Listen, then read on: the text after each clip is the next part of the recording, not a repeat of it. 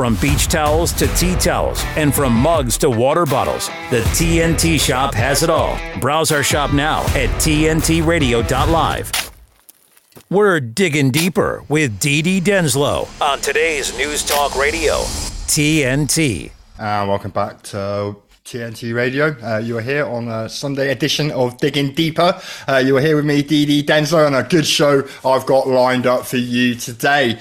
First up, we are going to have a returning guest, and it will be his last appearance for a little while as he focuses on his own work and his own life. But he has been a faithful servant to Digging Deeper over the last year and a half, and to TNT General as a regular guest. I've got my old mucker, my fellow podcasting partner, Rohan Heatley, will be joining me in just a few moments. We're going to be talking about revolution, war conscription, and what has this all got to do with Starship Troopers? Rohan is a psychology researcher, an amateur historian, a gamer, and a geek, and he's a regular. Everybody in the live chat knows who Rohan is, so I think it's well deserved that he gets a round of applause for his last show for a little while. And then at 1 p.m, a man who's been on my list of somebody that I've been wanting to talk to. I've been trying to reach out for him for over recent months.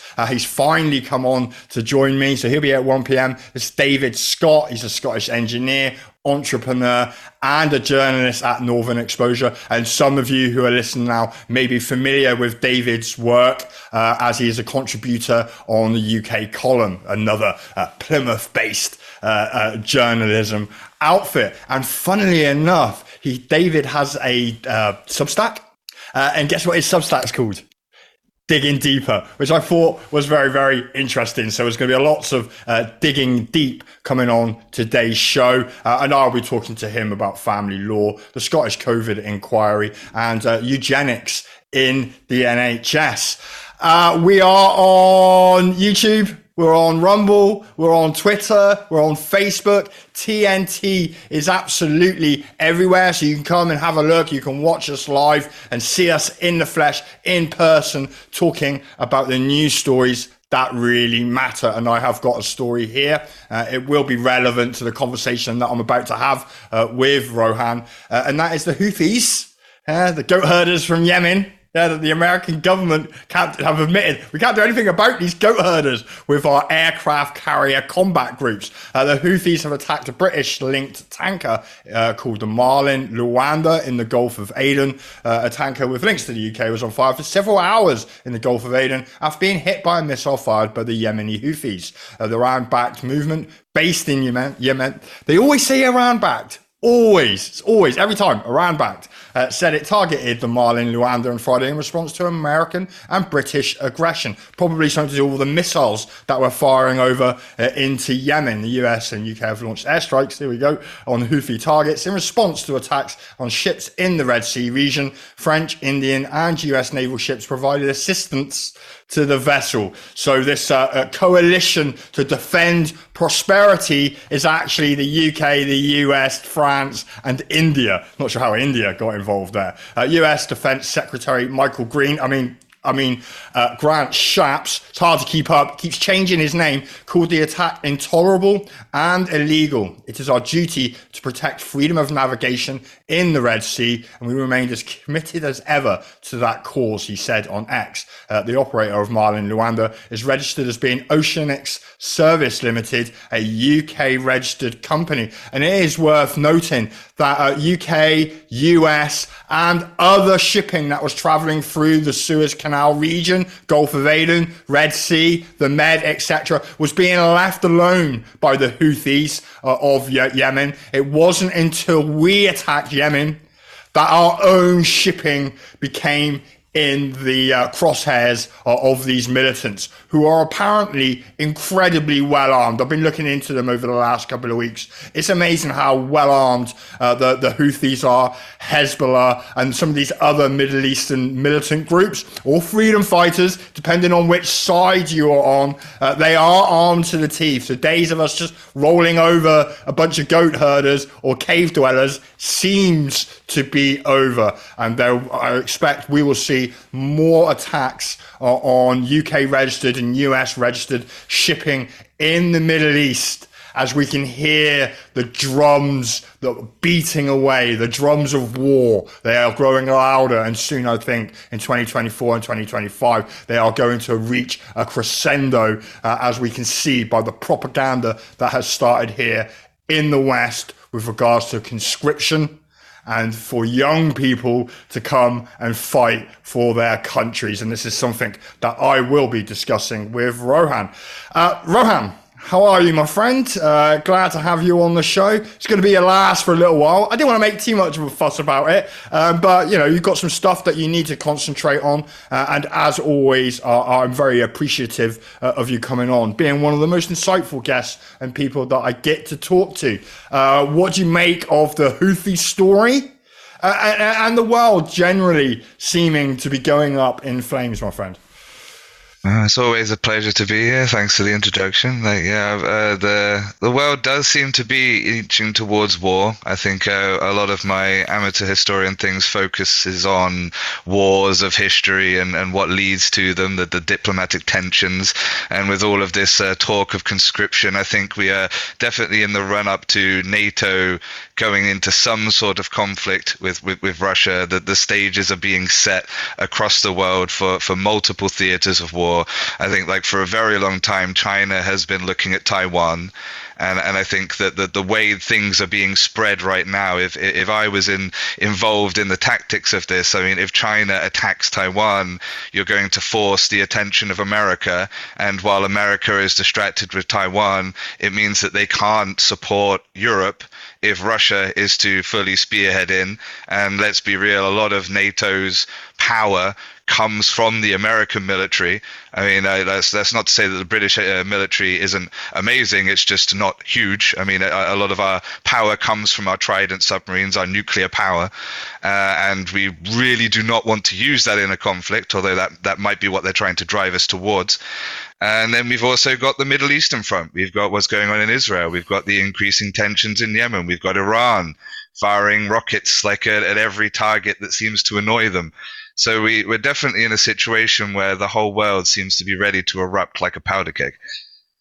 Yeah, I mean, you mentioned the capabilities of the US and UK military forces.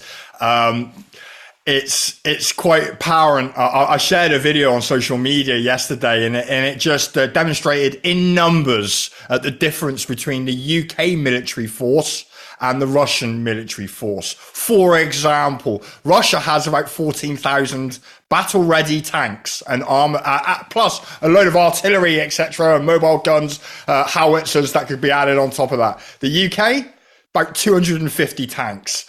And right now, we've got Grant Shapps, Boris Johnson, other political figures, the head of the UK army, coming out and sounding off saying, we're going to have to start conscripting young people here in the UK in prep for war with Russia. Germany are saying the same. This morning, I saw an article from our friends in Australia. They're saying the same. The Scandinavian countries. Do you think that this is just fear tactics and some sort of psychological operation against the public to distract against other issues like the pandemic treaty or maybe excess deaths?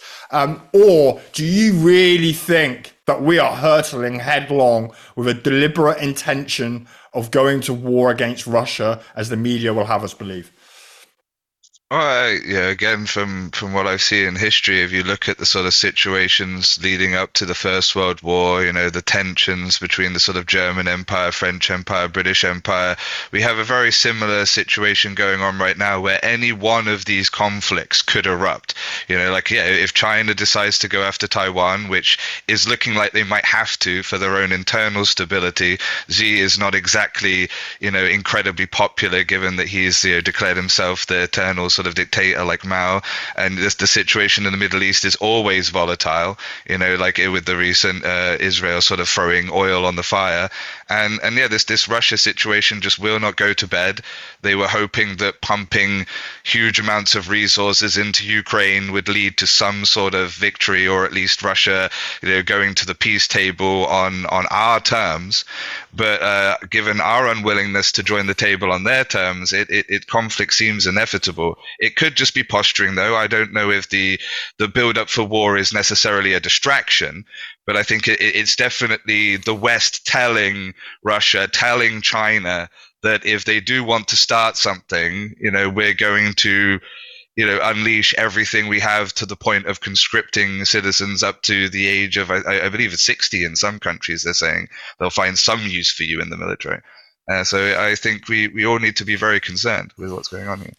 Yeah, I mean, I sit here. I'm quite a fit 46, nearly 46-year-old man. Under normal circumstances, I would never have to worry about going off to fight an enemy in a far-off land. Here's your machine gun. Off you go. Go and kill some Ruskies. I've never had to worry about that. Hopefully, I never will. At the moment, if you're 18 to 36 years old in the UK, there's a really high chance that in a wartime situation, direct conflict with Russia, you're going to be conscripted, maybe by force, if you pay attention to what's happened in Ukraine. Particularly, as I did a poll, it had 16,500 votes, a Twitter poll, and about 88% of the votes said that they would never, ever fight in a war for the government that we have at the moment. And I'm like, well, I'm sure they're saying that in Ukraine. And now we see barracks full of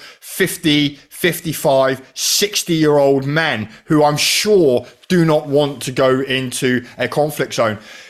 Do you think that they are going to really push ahead with conscription here in the West, here in the UK? Let's just keep it close to home. And what sort of problems is that going to cause on the streets of the UK as people try to refuse being forced to fight? As I see it, they really do not have the political capital for this type of move. After COVID, after sort of the disgruntlement of tax money being bled away for these wars, like the public is really not happy with the government anywhere, as the poll indicates. And a lot of these immigrants that the government think will be their servants and slaves in whatever they want, they're also saying that they don't wish to fight for the government either. So when it comes to willing soldiers, I don't think there's anyone around. And if they were to push for forced conscription, you'd be more likely to trigger some sort of civil conflict. I wouldn't be surprised if civil war would happen in the UK if they tried to send the police out to arrest everyone and put them in the barracks. I think we're far more likely to face like wide-scale destabilization in the West if such a thing would occur, which just hands the victory to Russia. I think that Putin is in a very powerful sort of negotiating position right now. Very powerful.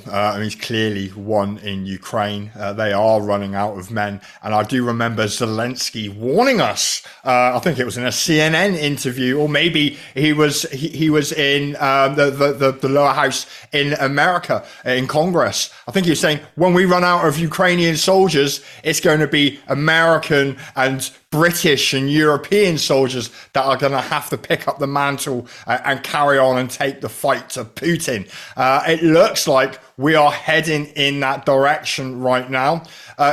Sunak has come out and said, we're definitely not doing it. We're in an election season. Do you think that the left, who are likely to take the reins in the UK, are even more likely to continue with the war narrative and push for fight with Russia and China?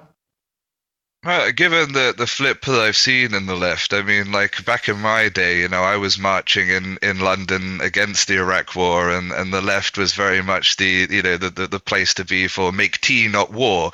But since then, the left seems to be increasingly rabid, and when it comes to targets like Russia, or depending on which group of left people you're with, Israel, like people are willing to unleash whatever is necessary to destroy them. And, let's not forget that Soviet Russia was ideologically left, but wasn't exactly shy about fighting its enemies. So we are in a situation where the left is riled up. They're not as anti-war as they used to be. They will support these types of initiatives. So I do not think that you can expect a left-wing government to not go to war. I think we're in a full sort of neocon, neo-lib domination of the Uni Party everywhere, and both sides want war because war is good for business, and these people are invested in all of the sort of machinations that are involved, and will make a huge amount of money. So if Keir Starmer gets in, I think war's still on the menu. Yeah, and it's not just really good at making and generating money, particularly for the richest of our society, the billionaire class, but it's also really, really good at killing all the young people, particularly young men, and therefore we put a fire break in the population because we're killing all the young breeders. And we don't have a strong group of men to push back against the tyranny of our government. And I suspect that's one of the reasons why we go to war. Profit, to reduce the number of babies being born, and to reduce any physical resistance that you may have in your population for more sinister stuff that the government may plan. Okay, we're going to a break now, Rohan, and when we come back, you've already mentioned the word civil war. We see that there are problems here in Europe, in fact, right across Europe and the UK, with the farmers and with immigration, and we're seeing it in Texas. It looks like Texas, who potentially could succeed from the USA, now trying to defend its own borders, but against the wishes of the federal government there in America. So please, we're just going to a break. Come right back here on TNT Radio. TNT's Steve Malzberg. If a president could be prosecuted for things he did, which he believed and was advised by his lawyers, what was the duty of the president to do, and then after the fact, after he's president, he could be prosecuted. The example has come up today many times. Well, when Joe Biden leaves office, he could be prosecuted for not securing the border. Barack Obama okayed drone strikes against American citizens overseas. He could be prosecuted for murder. I mean, this opens up a whole can of worms. Pandora's box, I think, is the term that Trump used. Steve Malzberg on today's News Talk, TNT. God's truth is enduringly true throughout all the generations. It transcends culture. The church is always going to be an embattled people. If it's swimming with the tide, it's not being the church of Jesus Christ. Look to the past, learn from the past, because the whole world lies in the power of the evil one.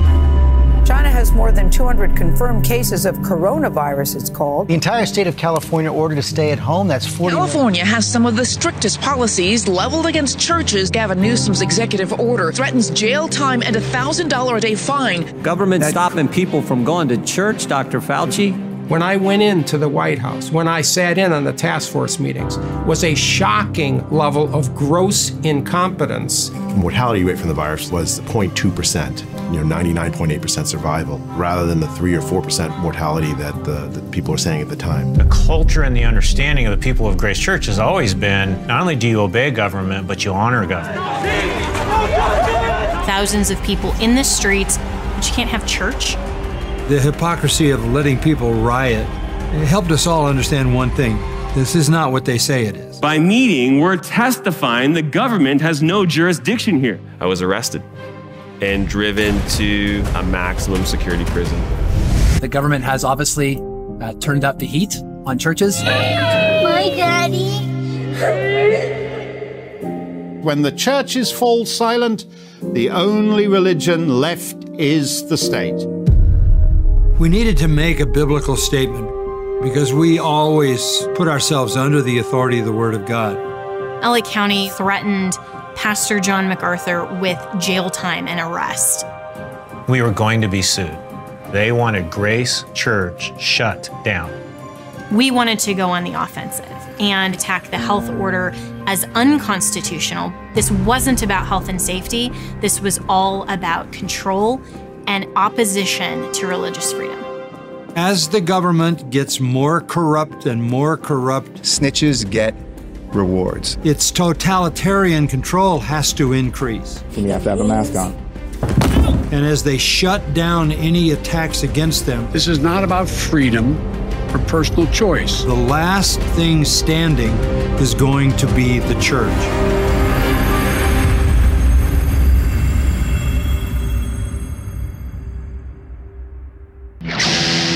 We don't rock. We talk. Today's News Talk. TNT Radio. And welcome back to TNT. You're here with me, DD Denslow, on a Sunday episode of Digging Deeper. I'm talking to Rohan. We was just talking about the potential for a large-scale conflict. Lots of stories in the newspapers, particularly here in the UK, about conscription. But actually, maybe we should consider that the world not only is in international war between nations, but actually internally there seems to be a growing and brewing civil unrest, social unrest, and discontent. And we're seeing it with the farmers across Europe, Germany, France, Italy, Polish, Scottish, Welsh, but not the English yet. Farmers are all now protesting en masse. Is this the beginning of the revolution that I've been screaming for years now on social media, shouting into the wind? Are we now finally seeing the big boys amongst the peasants, the farmers, trying to stand up, not just for their own rights, but for the rights of their country and their communities? Yeah, the conflict that's always existed throughout history is that between the sort of the city dwellers and those in the country, the rural city divide, and in increasingly in recent years, I think a lot of it because of the political polarization. We've seen these sides drift apart more and more, with sort of like the country going increasingly to the right and the cities going increasingly to the left, to the point where dialogue has sort of broken down and become completely impossible, and the farmers are in this untenable situation where the government isn't supporting them. But I don't think the government should. I think that the bigger problem is that the supermarkets have formed like a sort of a monopoly, and they don't pay them the adequate amount for their product. Because I'm all about small government. I just think they should be paid what they are owed for their work. We don't need the government to subsidize these industries. We just need to pay them appropriately. And this is creating, obviously with all these protests going on, the working class is in a kind of a secession of the plebs type situation where people are just going to refuse to work. Like if everyone just leaves the cities, and we start having like big barbecue parties in the countryside, I mean, what's the government really going to do to stop us? It's like they need us far more than we need them. And the government is hopefully beginning to learn this lesson. Yeah, I mean, you mentioned the secession of the plebs. Maybe you could just sort of outline that to those who are listening who aren't aware of what happened in Roman times with regards to the secession of the plebs, and how the public there in those days, or at least how the myth and the story goes, withdrew their consent and made the elites that ruled over them powerless. Explain, Ryan.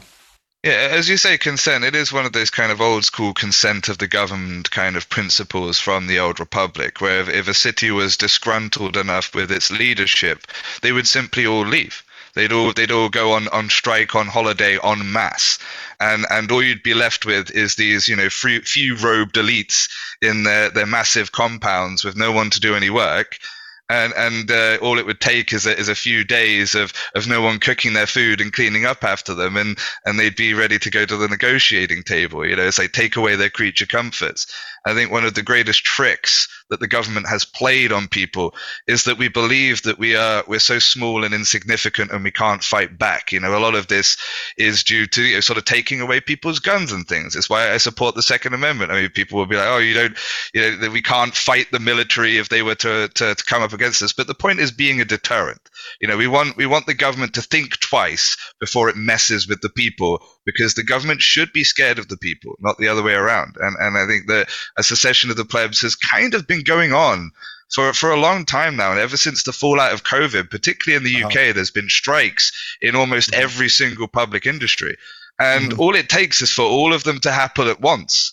And we're there. We're effectively at a point where it's what I would like to call a soft civil war, right? Like a bloodless civil war where everyone just stops.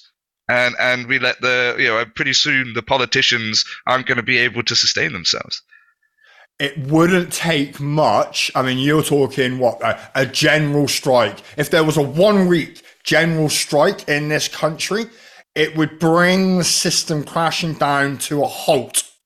We would very, very quickly find that the political class would start coming to the public, asking questions and saying, what can we do for you to get you back into the system and working again? And another way, and we could talk about whether these would be self-defeating behaviors or actions in a sec, but another way would be to stop paying tax. I'm a firm believer now that actually maybe withdrawing or withholding my council tax until I start getting the services that I'm told I get for the council tax, which I don't. I just see it going into 4-star hotels, putting up a load of illegal immigrants that have just entered the country illegally, rather than getting my bins emptied and the potholes filled and all the other services that I am told I get for my council tax. And that's on top of all the other taxes that we have to pay. And I'm a firm believer that taxation is theft to a point. It's that some taxation is necessary. Could these types of actions, general strike for 1 week, everybody suddenly withheld their taxes for a month, could they be self-defeating? Very much in the same way as like the farmers striking as they are in Germany and have been for a couple of weeks now. No food, they're not producing any food. And everyone's going, oh, we need the farmers. They're trying to take, they're going to starve us. It's one of the sort of conspiracies or narratives that you will find on social media. And at the same time, we're supporting the farmers for not producing food. Yeah. Are we falling into a trap is what I'm suggesting, Rohan. Yeah, there is the catch-22 right now. There is the problem with the general strike is that, we can't have systems like, hospitals, firefighters, like things like that, not being in action. The death toll would be horrendous, and if farmers aren't producing food, that is ultimately a massive downside. It's trying to walk that middle ground of what a secession of the plebs truly means is not interacting with the elites, like withdrawing yourself from the government, from the elites, but still doing your thing. The farmers should still grow food, they should still produce, but only for them, only for the people who are like part of their club, who are on their side, right? Like, I talk a lot about avoiding tribalism, but this is a time when we need to be tribalistic. We need to divide it into us versus them, and we need to cut them off, but keep all of the system running somehow. I mean, it's in many ways, it's kind of the anarcho-capitalist dream, right? Like, we don't actually need government. We can all just get along with everything ourselves, which to a large degree is true, but someone ultimately has to keep the legal system running. Otherwise, everything falls apart. But I think that's largely the only thing that government should really be responsible for.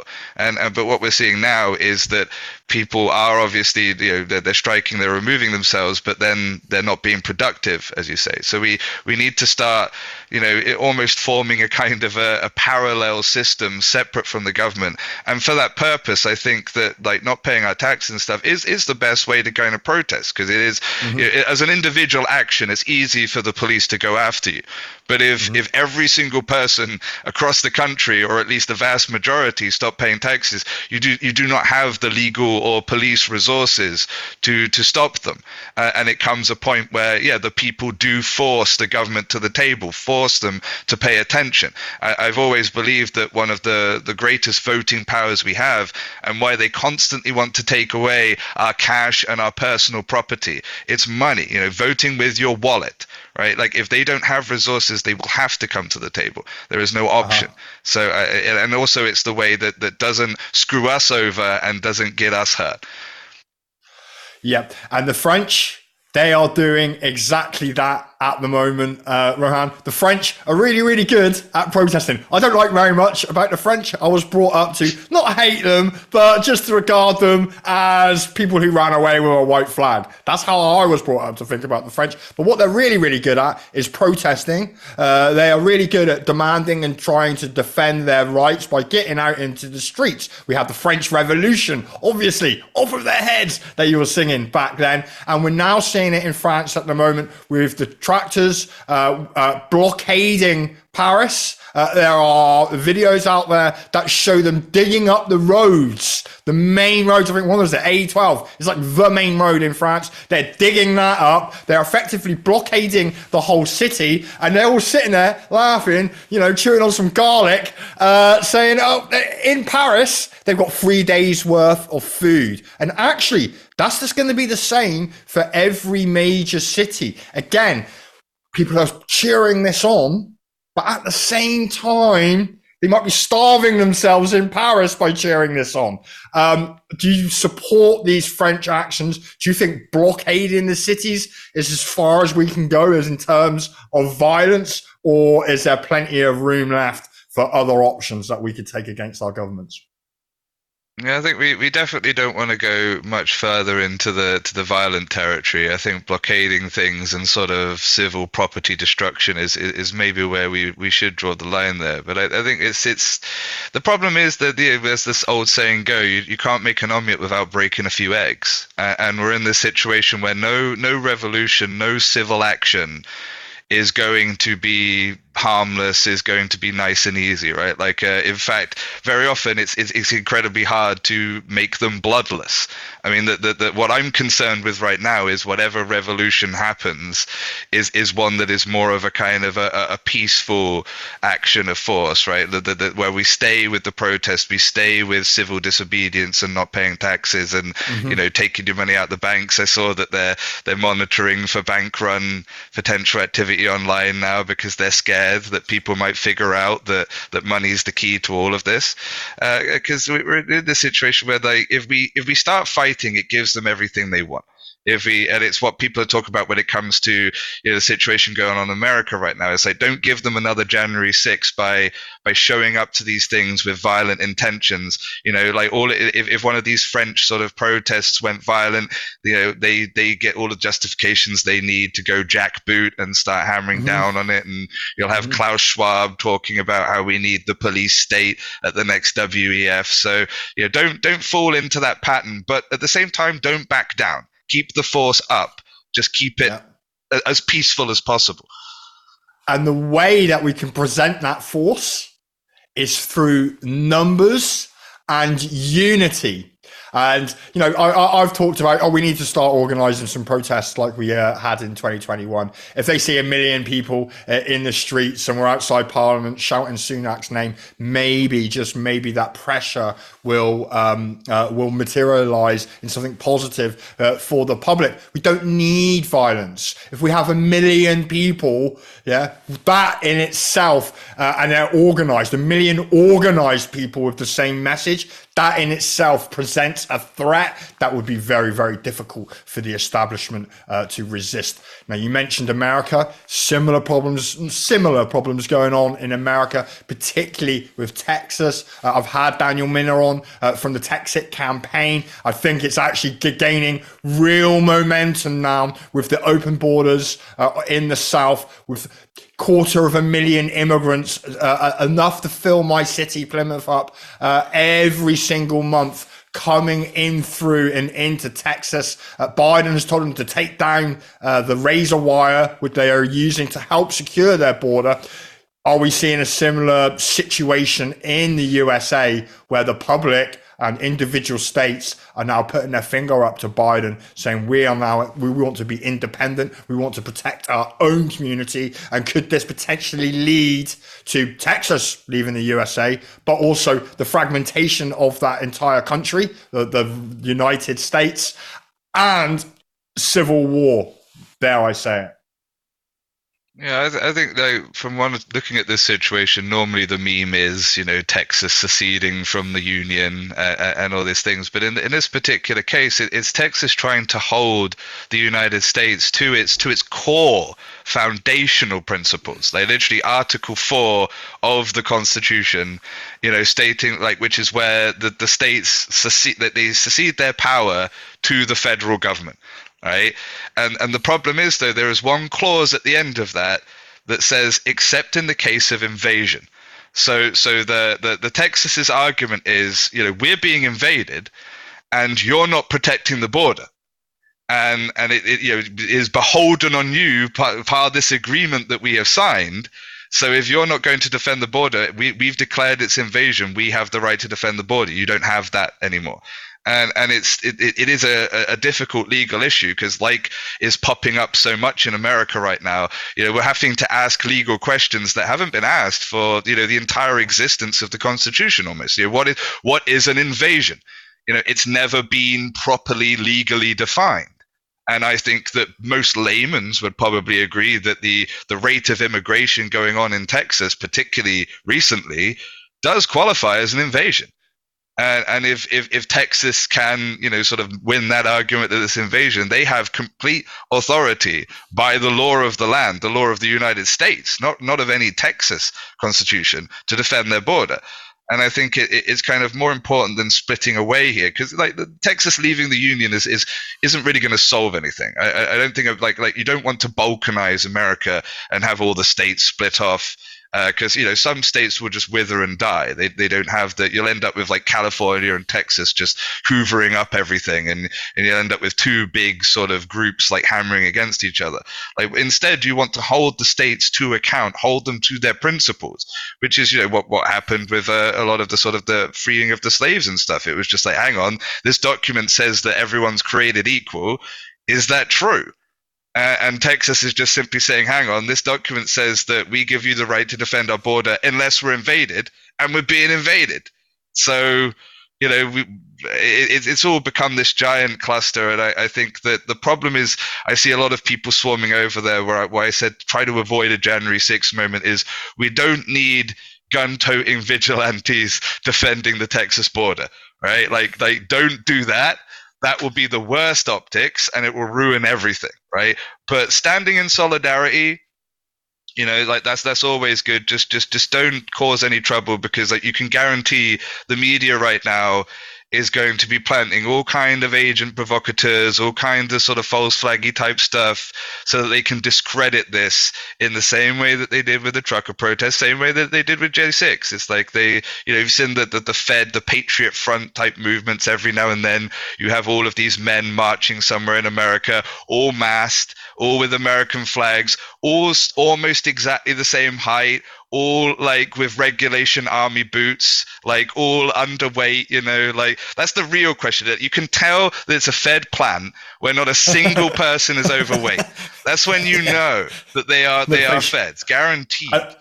And no big beards or anything like that. Not that I'm saying, the rednecks of the USA come from Texas, they're overweight with big beards, but you would expect a couple of them within the group. The situation on the American southern border it's insane. You can't really describe it any other way. There are apparently Chinese staging posts all the way up through Central and from parts of South America, but also a Hebrew Immigration Aid Service. Can't remember the exact name of the organization, but they are also heavily involved in ferrying and organizing illegal immigration into the USA through the southern border.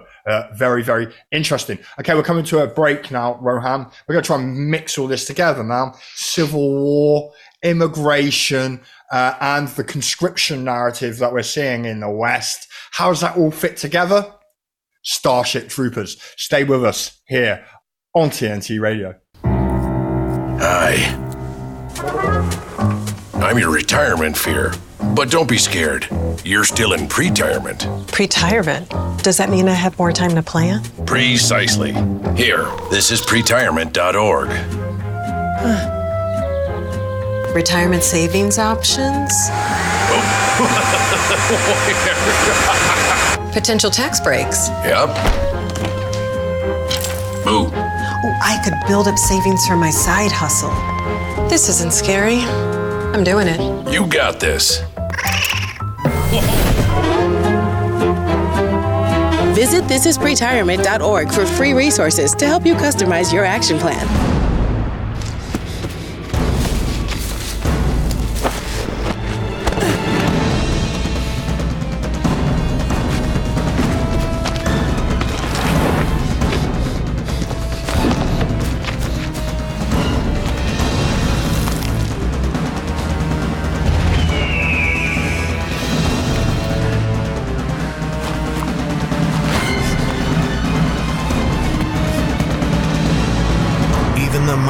Might not see it coming. It's prediabetes, and it captures 1 in 3 adults. You may not even know you have it, but you can escape. Take the 1-minute prediabetes risk test to know where you stand. With early diagnosis, you can change the outcome and prevent or delay type 2 diabetes. Be your own hero on smartphones everywhere at doihaveprediabetes.org.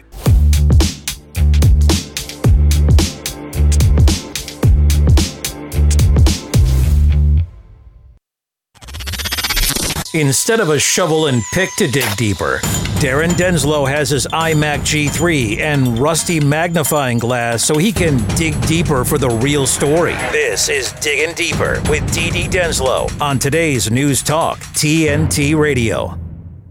Welcome back to Digging Deeper. I'm here with Rohan, which might be actually his last sort of 10, 15 minutes with me on Digging Deeper for a few months while he concentrates on his own work. And I thought there would be nothing better to talk about than Starship Troopers. But before we go to that, you've got a few moments just to think about. Big shout out to everybody in the live chat, to Blodders, Skippy, Lisa, Heather. I know Mazzy is somewhere there in the background. Oh, we've got some dude here called Drumstick. Yeah, but he's agreeing with what we're saying. In fact, we've got a lot of commentary in here. And one of them that I think was from Lisa, going from memory, said that you can't have a revolution. You can't have a bloodless revolution. And I'm sure you probably have some quick comments on that about how we need to water the trees of democracy with bloods of tyrants, Rohan. Yeah, the old Thomas Jefferson thing, the blood of tyrants and patriots does need to water the tree of liberty from time to time. That's why I say that you need to keep it to a minimum. But I mean, I'm a realist. It's like you're going to have some blood. There's going to be some people in jail. Like, lives will be ruined in the course of, you know, creating a better future. I mean, you look at the American Revolution, like when they signed that document, they were effectively, as far as they knew, signing their own death warrant. I mean, they were about to go up against the greatest empire the world has never known. Like, they, as far as they were concerned, like a boat was just going to show up and hang them in like 6 months' time. But somehow they managed to prevail, and that is the thing with every revolution. You just hope that things are kept to a minimum, and that the whatever things that you get in place are endearing and aren't just immediately flipped over, like with the case of, you know, the French Revolution just ending up with Napoleon immediately. Yeah, that's the thing. We could jump out of the fire or out of the frying pan and straight into the fire with some of the narratives and thinking that I see personally on social media. People generally do have a revolutionary spirit out there, and people are really, really unhappy in the direction that we all seem to be heading in the West. Now, Starship Troopers, Rohan, what's that got to do with anything? That's a sci-fi about a bunch of meatheads that go off to a far-off planet full of insects and get absolutely slaughtered by the insects. But actually, if you dig into the storyline, you realize there are some very, very interesting parallels to where we are right now with the war narrative, with the conscription narrative, and with a huge number of basically redundant individuals that have come off from far-off lands and come in illegally. And we saw it in a news article in Germany in which they suggested, hey, what we could do is, in exchange for citizenship, in which you will get the rights of everybody who was born in that country, let's just say Germany, USA, UK, in return for military service. So you go and fight our wars, lose a leg or two, and then when you come back, you can access the NHS for free like everybody else. This has been a genuine story. I've seen it in the USA. I've seen it in Germany. I think it was even suggested here in the UK. Do you think that's a direction that we might take? We've got all these illegals. What can we do with all these new arrivals? I know, we'll put them in the armed forces and give them the reward of citizenship so they can go from being a legal resident all the way up to sort of a bona fide resident that can work for the government and take part into society like everybody else. Do you think that they will do this? And what are the risks? I think that like a lot of things, this is an ancient principle that's been around for a long time, at least since like the Roman Empire had sort of like legions of sort of foreigners who their service to the empire would mean that their children would be considered full Roman citizens. And I think that Heinlein, when he wrote Starship Troopers, is obviously quite a fan of the sort of old Roman Republic and Empire way of doing things and being a citizen meaning something. But when you're talking about Starship Troopers, there's always the two different worlds between the book and the film, because obviously the film being made by Paul Verhoeven is he saw the book as he viewed it very negatively, and the film is kind of a satire of the book because he saw it as being some sort of fascist power fantasy, and he focuses a lot on the military service aspect of it, whereas the book is far more it's service to the government in general. Yeah. You know, it's this idea that no one can fully participate in society unless they have contributed to it to some degree. They have some sort of skin in the game. And I think we are definitely leading towards that situation as a way to solve our immigration, or particularly illegal immigration problem, because the Romans were pretty smart. It's a good way to integrate people into Pax Romana. You force them to fight for your country, to bleed for it, and then they get the right to have all the full citizenship. Because I do think that the problem we're having right now is that obviously legal immigrants, they go through so many hoops and so much effort to get to the countries that they want to go. They're great citizens. A lot of the times you look at, statistic wise, like legal immigrants tend to outperform the natives. Of course. It's these illegal ones that are the problem. It's we're creating all of these solutions to a problem which shouldn't exist in the first place if we actually enforce the law as it should be. And now we're trying to mop up this situation by sending all of them to war because we don't have enough 4 or 5-star hotels to set them up in. And we've got a lot of enemies baying at our heels with sort of Russia and China. But I think that they're going to be very surprised when we try to send all of these conscripts over, and when we show up to pick them up to take them for training, they're all gone. I think that we'll see an exodus. It's like, you really want to solve the illegal immigration problem, start conscripting them, and they'll vanish instantly. And then, then we'll be left holding the bag. If this is the answer to our problems, I think they might want to reconsider, because these people are not going to make good soldiers. They're going to make absolutely terrible soldiers, and I can't think of anything worse than a bunch of Eritreans being sent off to fight an invading Russian force because they don't have skin in the game. It would be better to make them citizenships and give them all the rights of everybody else first, then stick them in the army and send them off, because then at least they're fighting for something. But there's a flip side to this, because there's been a common narrative with regards to illegal immigration that they are actually a sitting army here in the UK waiting to be used against the indigenous population. And I've always gone, no, they can't be UN army coming in on boats and through airports and through tunnels. They're just replacement breeders. But actually, if we stick them in our own army, then we can give them all sorts of powers and rights and use them against the sitting population. Do you think that might be an aim in the future? Send the British army, as it is right now, full of nice white faces, to go and be chewed up in the Russian meat grinder, and then replace them with the people in the hotel people and the boat people, and use them against the sitting population. Do you think that could be something that's going to happen in the future? Yeah, I definitely think that the elites, I mean, they are very naive and actually quite stupid. I mean, a lot of the times when people are worried about Klaus Schwab and all of these people, I try to remind them, like, these people aren't that intelligent. Their arrogance blinds them. And they're getting these elites in, these immigrants in. It's kind of a situation similar to the rich person and Bane in that Dark Knight Rises film, where he's like, oh, but I paid you all this money, and Bane just puts his hand on his shoulder and says, you think that gives you power over me? And that's the situation here. The elites are flooding these immigrants in because they think they have power over them. They think these people will vote exactly how they want, do exactly what they want, and even fight and die for them if they want. But the reality is, as soon as they come to pull that trigger, pull that lever, whatever, these people will vanish.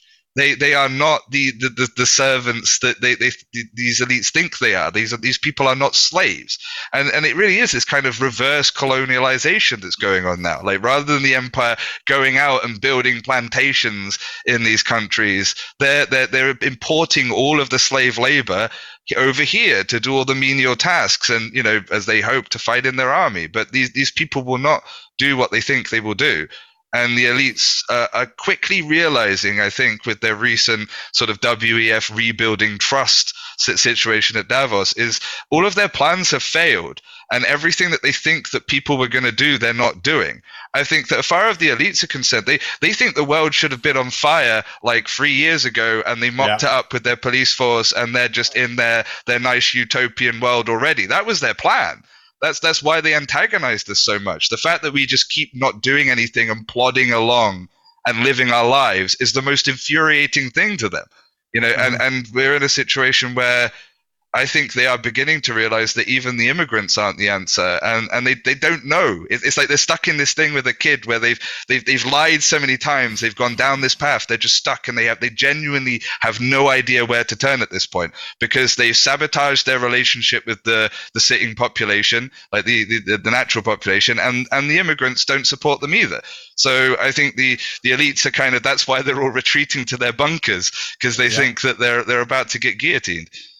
Yeah, they probably do think they're about to get guillotined, and all those bunkers, a lot of them, I know that Mark Zuckerberg's huge Hawaiian bunker and ranch is going to be finished in 2024. Many other billionaires have their bunkers all set up, ready to be accommodated in case of, I don't know, civil unrest or war. Are we finding ourselves in a situation, and I agree with everything that you say, I think the public are winning. I also think that the immigrants are victims just like everybody else here in the UK or the USA. I know we have some element of disagreement there, but I just see them as slaves being brought in. They might be our replacements, but they're not going to get treated any better. They'll probably get treated worse. That's why they're being brought in. Do you think that the elite, and we saw it in the World Economic Forum this year in Davos, where war was a really hot topic, a lot of warmongers got given the stage, are the elite like, we've lost, we don't like this game anymore, and they're about to just wipe it all off the table by taking us to conflict because that's all they have left? Yeah, it's a real, almost pathetic thing of fear of failure, right? Like they're so afraid of just admitting that they messed up and that their plans were not wrong, that they're literally willing to lead the world into nuclear Armageddon. And that's why these people truly are insane, because all they have to do is say, well, our predictions were wrong that time. And our things we recommended were wrong. And maybe we got COVID a bit wrong. Right? Like, this is all they'd have to do. Like, if any of these politicians stood up and said, hang on, we overreacted, right? Our agreement with Pfizer may not have been entirely legal. Like, we may have pushed these things. We're sorry, sincerely, right? Like, not the whole BP, like, we're sorry for spilling oil everywhere type of meme bullshit. Like, if they actually tried to repair these bridges, I'm a big believer of the whole repentance, redemption should be offered to the penitent. Like, but they're not penitent. They just keep going on with the same mistake, refusing, like the arrogant, egotistical sort of train wreck. And this is what's going to happen, is that they're going to ride their failure like a bomb all the way to the ground until it explodes. And all we have to do is say no and not engage in it. I think historically war has just been used as a way to patch up the mistakes for the elite. But I don't think they're going to get away with it this time, because they killed patriotism. And you kind of need patriotism to exist if you want to go to war, because how do you rally the flags? Like, it's like, if a situation like Pearl Harbor were to occur in America right now, would there be the flag waving? Would there be the people scrabbling to sign up to war? I don't think you can even false flag people into the military anymore. Yeah. I don't know how they're going to resolve that. And again, I did a poll. It's one of the biggest polls I've ever had run on Twitter. I've run many, many, many polls, but not many have got 16,000 plus votes before. 88% saying they wouldn't fight for their country. This is Great Britain. That actual result is not the Great Britain I know. That has changed in the last 5 to 10 years. And if you ran it 10, 15 years ago, it would have been the other way around. You would have had 88% saying, I'll happily go and fight for my country and die for my country and protect my communities. But now there's nothing worth left really fighting for, nothing British like there used to be. And until we regain that back, there's no way they're going to be able to send the indigenous population to war, not unless they force them by grabbing them off the streets, sticking them in uniform, giving them a gun, and then saying, there's a minefield. You either walk across it or we shoot you, which is what's happening in Ukraine. So I think in some respects, it's very, very sad for me to really push an anti-war narrative or an anti-British narrative. But when I look on social media, I see it absolutely everywhere. Is there any way that this country can come back from that? Well, I mean, I'm a big fan of analogies, and we are in that Lord of the Rings situation where it's like we're Gondor right now, you know, with a country without a king that's broken and has an unworthy steward. And what we really need is the return of the king, right? We need a leader that can actually make us proud to be British and proud of our country. That's what we're all crying out for, something just to make us proud of who we are. Rohan, brilliant conversation. Always enjoy having you on. You've been an amazing guest as well over the last 2 years. You're not going to be going away that long. Maybe I utilise you a bit too much, but brilliant. Thanks ever so much. And I shall speak to you very soon. Stay with us here on TNT. David Scott coming up just in a few minutes. So we'll be right back after this break.